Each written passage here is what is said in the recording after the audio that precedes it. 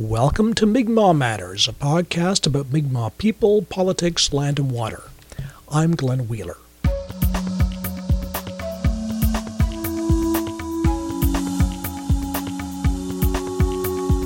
Support independent Mi'kmaq media.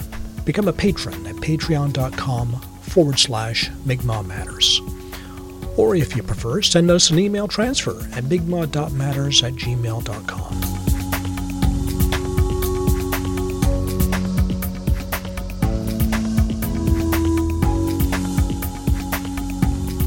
Across the continent, Indigenous people are standing in support of the Wet'suwet'en people, who are trying to protect their traditional territory from the Coastal GasLink pipeline route. Wet'suwet'en supporters in Mohawk territory have shut down the main CN rail line, creating a serious political challenge for Justin Trudeau. There have also been support actions in Mi'kma'ki. This week we'll tell you about the rail blockade in Listuguj, Mi'kmaq First Nation. There, the Gaspé-Matapedia line is an independently owned branch line from the main CN tracks. But nothing has moved on the line since Mi'kmaq people set up a blockade in support of the Wet'suwet'en. Our guest this week is Gary Metallic Sr., a member of the Listuguj Band Council and a member of the Hereditary Tribal Council. I spoke with him about the Listuguj action, traditional Mi'kmaq governance, and where we go from here. And please note this interview was recorded on Friday, February 21st. Well, right now, we have the youth and different, people, elders, manning the railroad blockade that we have here in support of the Wet'suwet'en struggle. And basically, not much is happening. They're there, but I guess we're watching what's going on. Whether they're going to the RCMP are going to move away from the BC blockade site, and so we'll see what happens. If they up to some kind of an arrangement, well, that's fine. Then the people at the Listuguj blockade are going to take down. So, are they the people in Listuguj? Are they on the out there 24 hours out there all night long? Yes, 24 hours. So that's it's been pretty cold the past couple of nights. So I guess they've probably gone through a lot of firewood. Oh, I'm telling you, I was there last night to talk to them, and it was an interview I had to do with Radio Canada. But yeah, it was very cold, and I told them, this is a huge sacrifice on their part when you're there 24 hours a day, and especially in the cold hours after midnight. But their spirits are still high, and we're all hoping that this can be resolved, peacefully. So. Yes, and is it the same? Is it the same group, the same core group, or do they take turns? One night off, one night, or how do they have it set up? Yeah, they take turns. Mm-hmm. Yeah, one night, one shift would go in, and then at midnight another shift would take over. I think in the colder weather it's shorter shifts. Yes. Yeah, but they have a fire going over there, and one of the local non-native sawmills, which is adjacent almost to the blockade, is donating all the firewood that they need. So that was good of them to do that. Well, that's interesting because, of course, in the news we only hear about the companies that are opposed to the Wet'suwet'en struggle and the blockade. But you have a sawmill there. Yep. that is assisting our people. Yes, exactly. Like I said, sawmills have a lot of excess wood, dried wood, and all that. So they're told supporters, take all you need. But, it's unfortunate sometimes media and government officials will not mention the fact that this is not just about an Indigenous struggle. It's a struggle for everybody in regards to, protecting waters, wildlife, and fauna. And even at the site, I was told they had nearby non-native French people over there sitting with them last night, Mm-hmm. So. But we do have a lot of supporters because this is not the first time that we've I guess, put up blockades or protest sites. We did one in 17, for example. There was proposed oil and gas drilling in the Gaspé Peninsula, which is all pristine country. Yes. So we got involved. By the way, I'm the traditional chief spokesperson. We have a traditional system here. We've had it for 30 years, so we're providing that support. Yes, and I wanted to ask you about that, but just let me ask you a couple of other things. The rail line, this is a branch line from the main CN line, as I understand. I think it used to be an old CN line, but it's a privately owned rail line. With the main CN line shut down, would there be, if there wasn't the blockade, would there be traffic on that line through Listigouche at this time? It's a privately owned freight line. There's no the passenger trains they did away with those a long time ago when VR or whatever sold the access right to this company. In the Listigouche area, has the blockade had any impact on the businesses in that area? Well, there's been talk about that. I think it's mostly from the freight company that owns the rail line, because there's sawmills up the Gaspé coast and different industrial businesses that use a rail, and they're talking about being inconvenienced, but we've been inconvenienced too for 300 years. Yes. Wait, so. And what about the Listigouche Band Council? Have they been supportive of the blockade? Have they've been out there on the line supporting our people? Yeah, as a matter of fact, I am a Listigouche Band Council. I ran in the system, even though I'm a traditional ancestral. But I was talking to one of my colleagues. They had passed an order in council, a resolution basically just the other day. And it was signed by the majority of council, which, if the majority of council signs, then that's the government. And the only thing I was told that the chief didn't want to sign. So most of the band council is on side with our people on the blockade.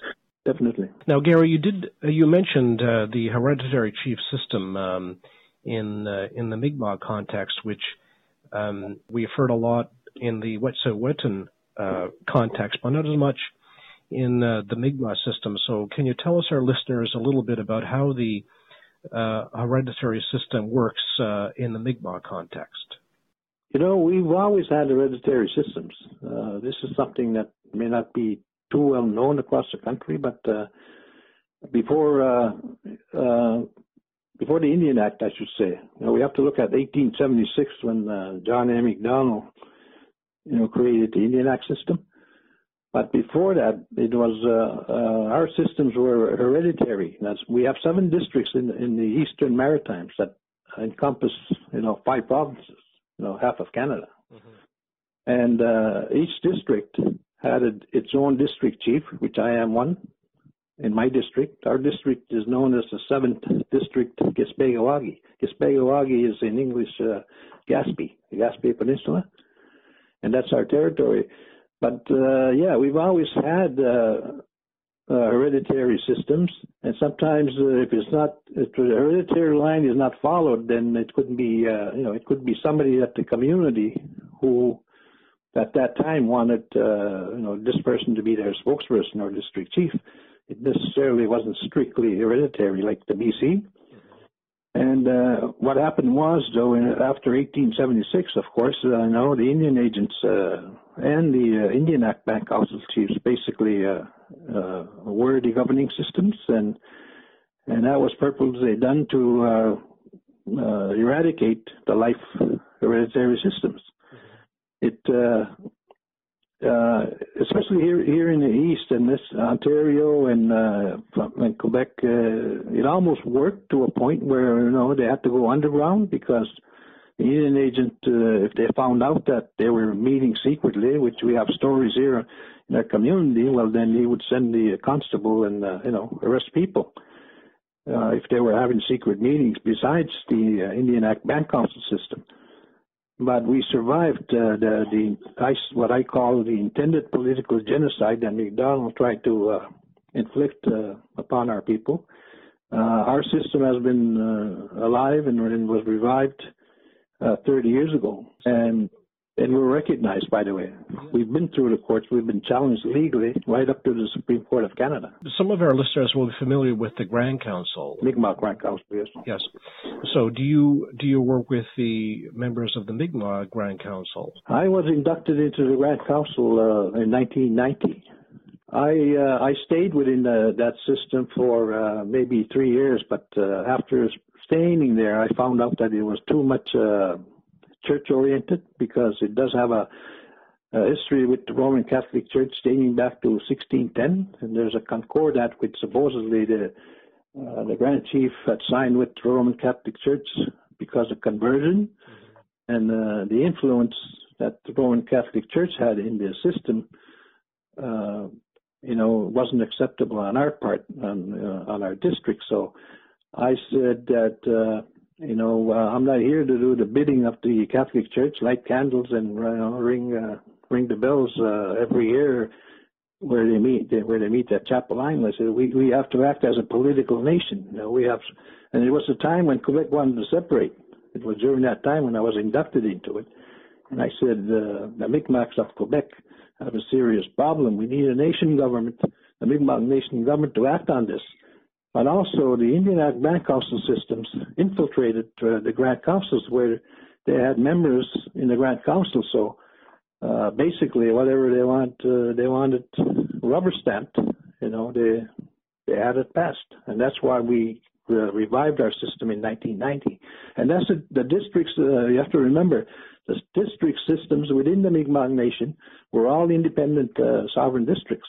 The Grand Chief was like more or less like a chairman. Yeah. So basically, that's what the Grand Council is. So in your hereditary system at the moment, you're active. Your district would be Listigouche, and I guess there would be some Mi'kmaq people sprinkled throughout New Brunswick, and that would be your... Exactly. Our district encompasses part of New Brunswick, northern New Brunswick, the Miramichi, and then the Burnt Church, and back here. And we have members from Burnt Church, different communities, Giskadegya, and within the tribal council system. You've been also active in trying to revive the Wabanaki Confederacy, which I guess going back to the early 1990s when it came back to life after being dormant for some time. And can you tell us if the Confederacy is if there are things going on in the Confederacy at the moment? Well, we revived that in 1992. We actually formed an alliance with our old allies, the Penobscot, and that was the meeting place for the Confederacy. Right. And that was where the last fire. For our listeners who might not know about the Confederacy, it's Mi'kmaq, Passamaquoddy, and other nations in that area. So that would include the Maliseet also, I guess, Penobscot.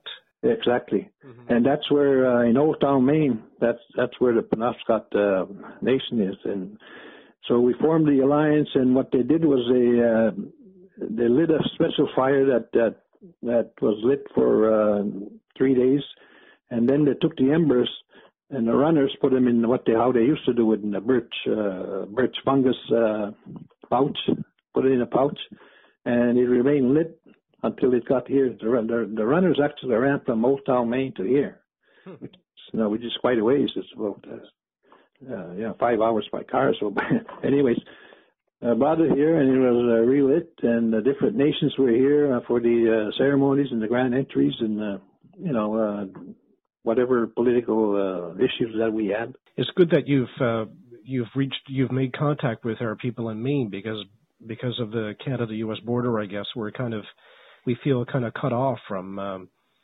people down there. So it's good that you maintain the connection.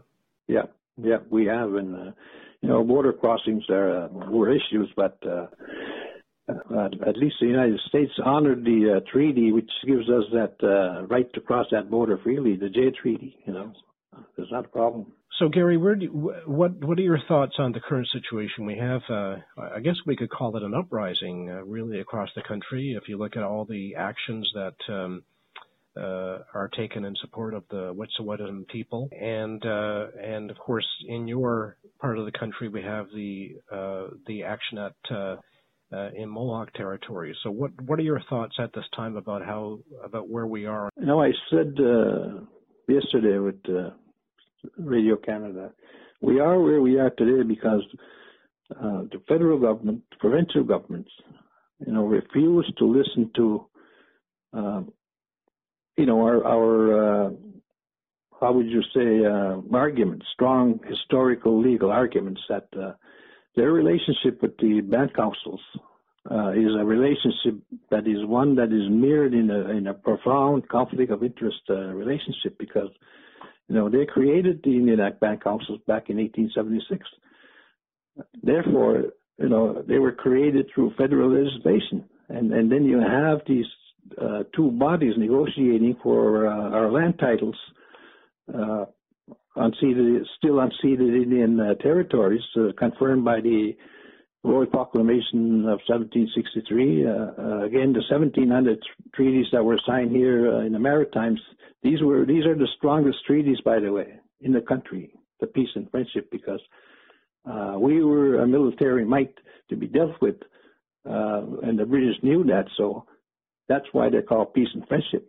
Mm-hmm. There's not one of where they said, no, we're taking your land whether you like it or not, with the gun to our heads. That's not what happened. It was a nation-to-nation relationship, and we have to remember the Indian Act Band Council chiefs and councils did not exist and did not sign those treaties. It was the original ancestral chiefs that signed those treaties. So therefore, Canada has never listened or even paid any attention to our systems. It's been the mindset on their part, we did away with you guys when John A. Macdonald introduced the Indian Act. No. That didn't happen. He tried. McDonald tried, but we survived. We're still here. And the question of political genocide, the infliction of political genocide against our hereditary chiefs that time hasn't been answered. That's what we're saying. This nation-to-nation relationship that Trudeau says he has with AFN and the Band Council chiefs is false. It's false. It's a conflict of interest relationship where one body is negotiating for our lands, waters, wildlife, and fauna. They can't do that. We're the original title holders. So until such time, Trudeau recognizes that. And he can't say he hasn't been told because we served our Declaration of Sovereignty on April 10th, 2019, when the other first Wet'suwet'en blockade went on last year, and told them basically, containing facts, historical and legal facts, is what I just spoke to you about, what I touched upon. We're still here. We're still the original title holders, and I guess Jody Wilson-Raybould is saying the same thing. You can't avoid that anymore. Look what's happened. By just dealing with these Indian Act Band Councils. This is why we're here today. This is why we have these blockades. This is not just one or two like we had in 1990. We're talking about nationwide here. Yes. Yeah, and if they think they're going to, clean this up with just sending in the RCMP and the provincial police, wherever, that's not going to happen. Yeah, people are just fed up, and especially the grassroots people, having these band councils negotiate these resource agreements, oil, gas, mining, and most of the time the people don't see the money. It doesn't trickle down to the people, as we all know. Most of the reservations across the country, especially the northern ones, you should see their houses. They still would like some clean drinking water. Right? Oh, God almighty. But yet you have AFN, and they have these grand conferences in the major cities of Canada, the best hotels and the best, of everything. And yet our people are hurting. They're starving. Gary Metallic Sr., a member of the Listuguj Band Council and a member of the Hereditary Tribal Council.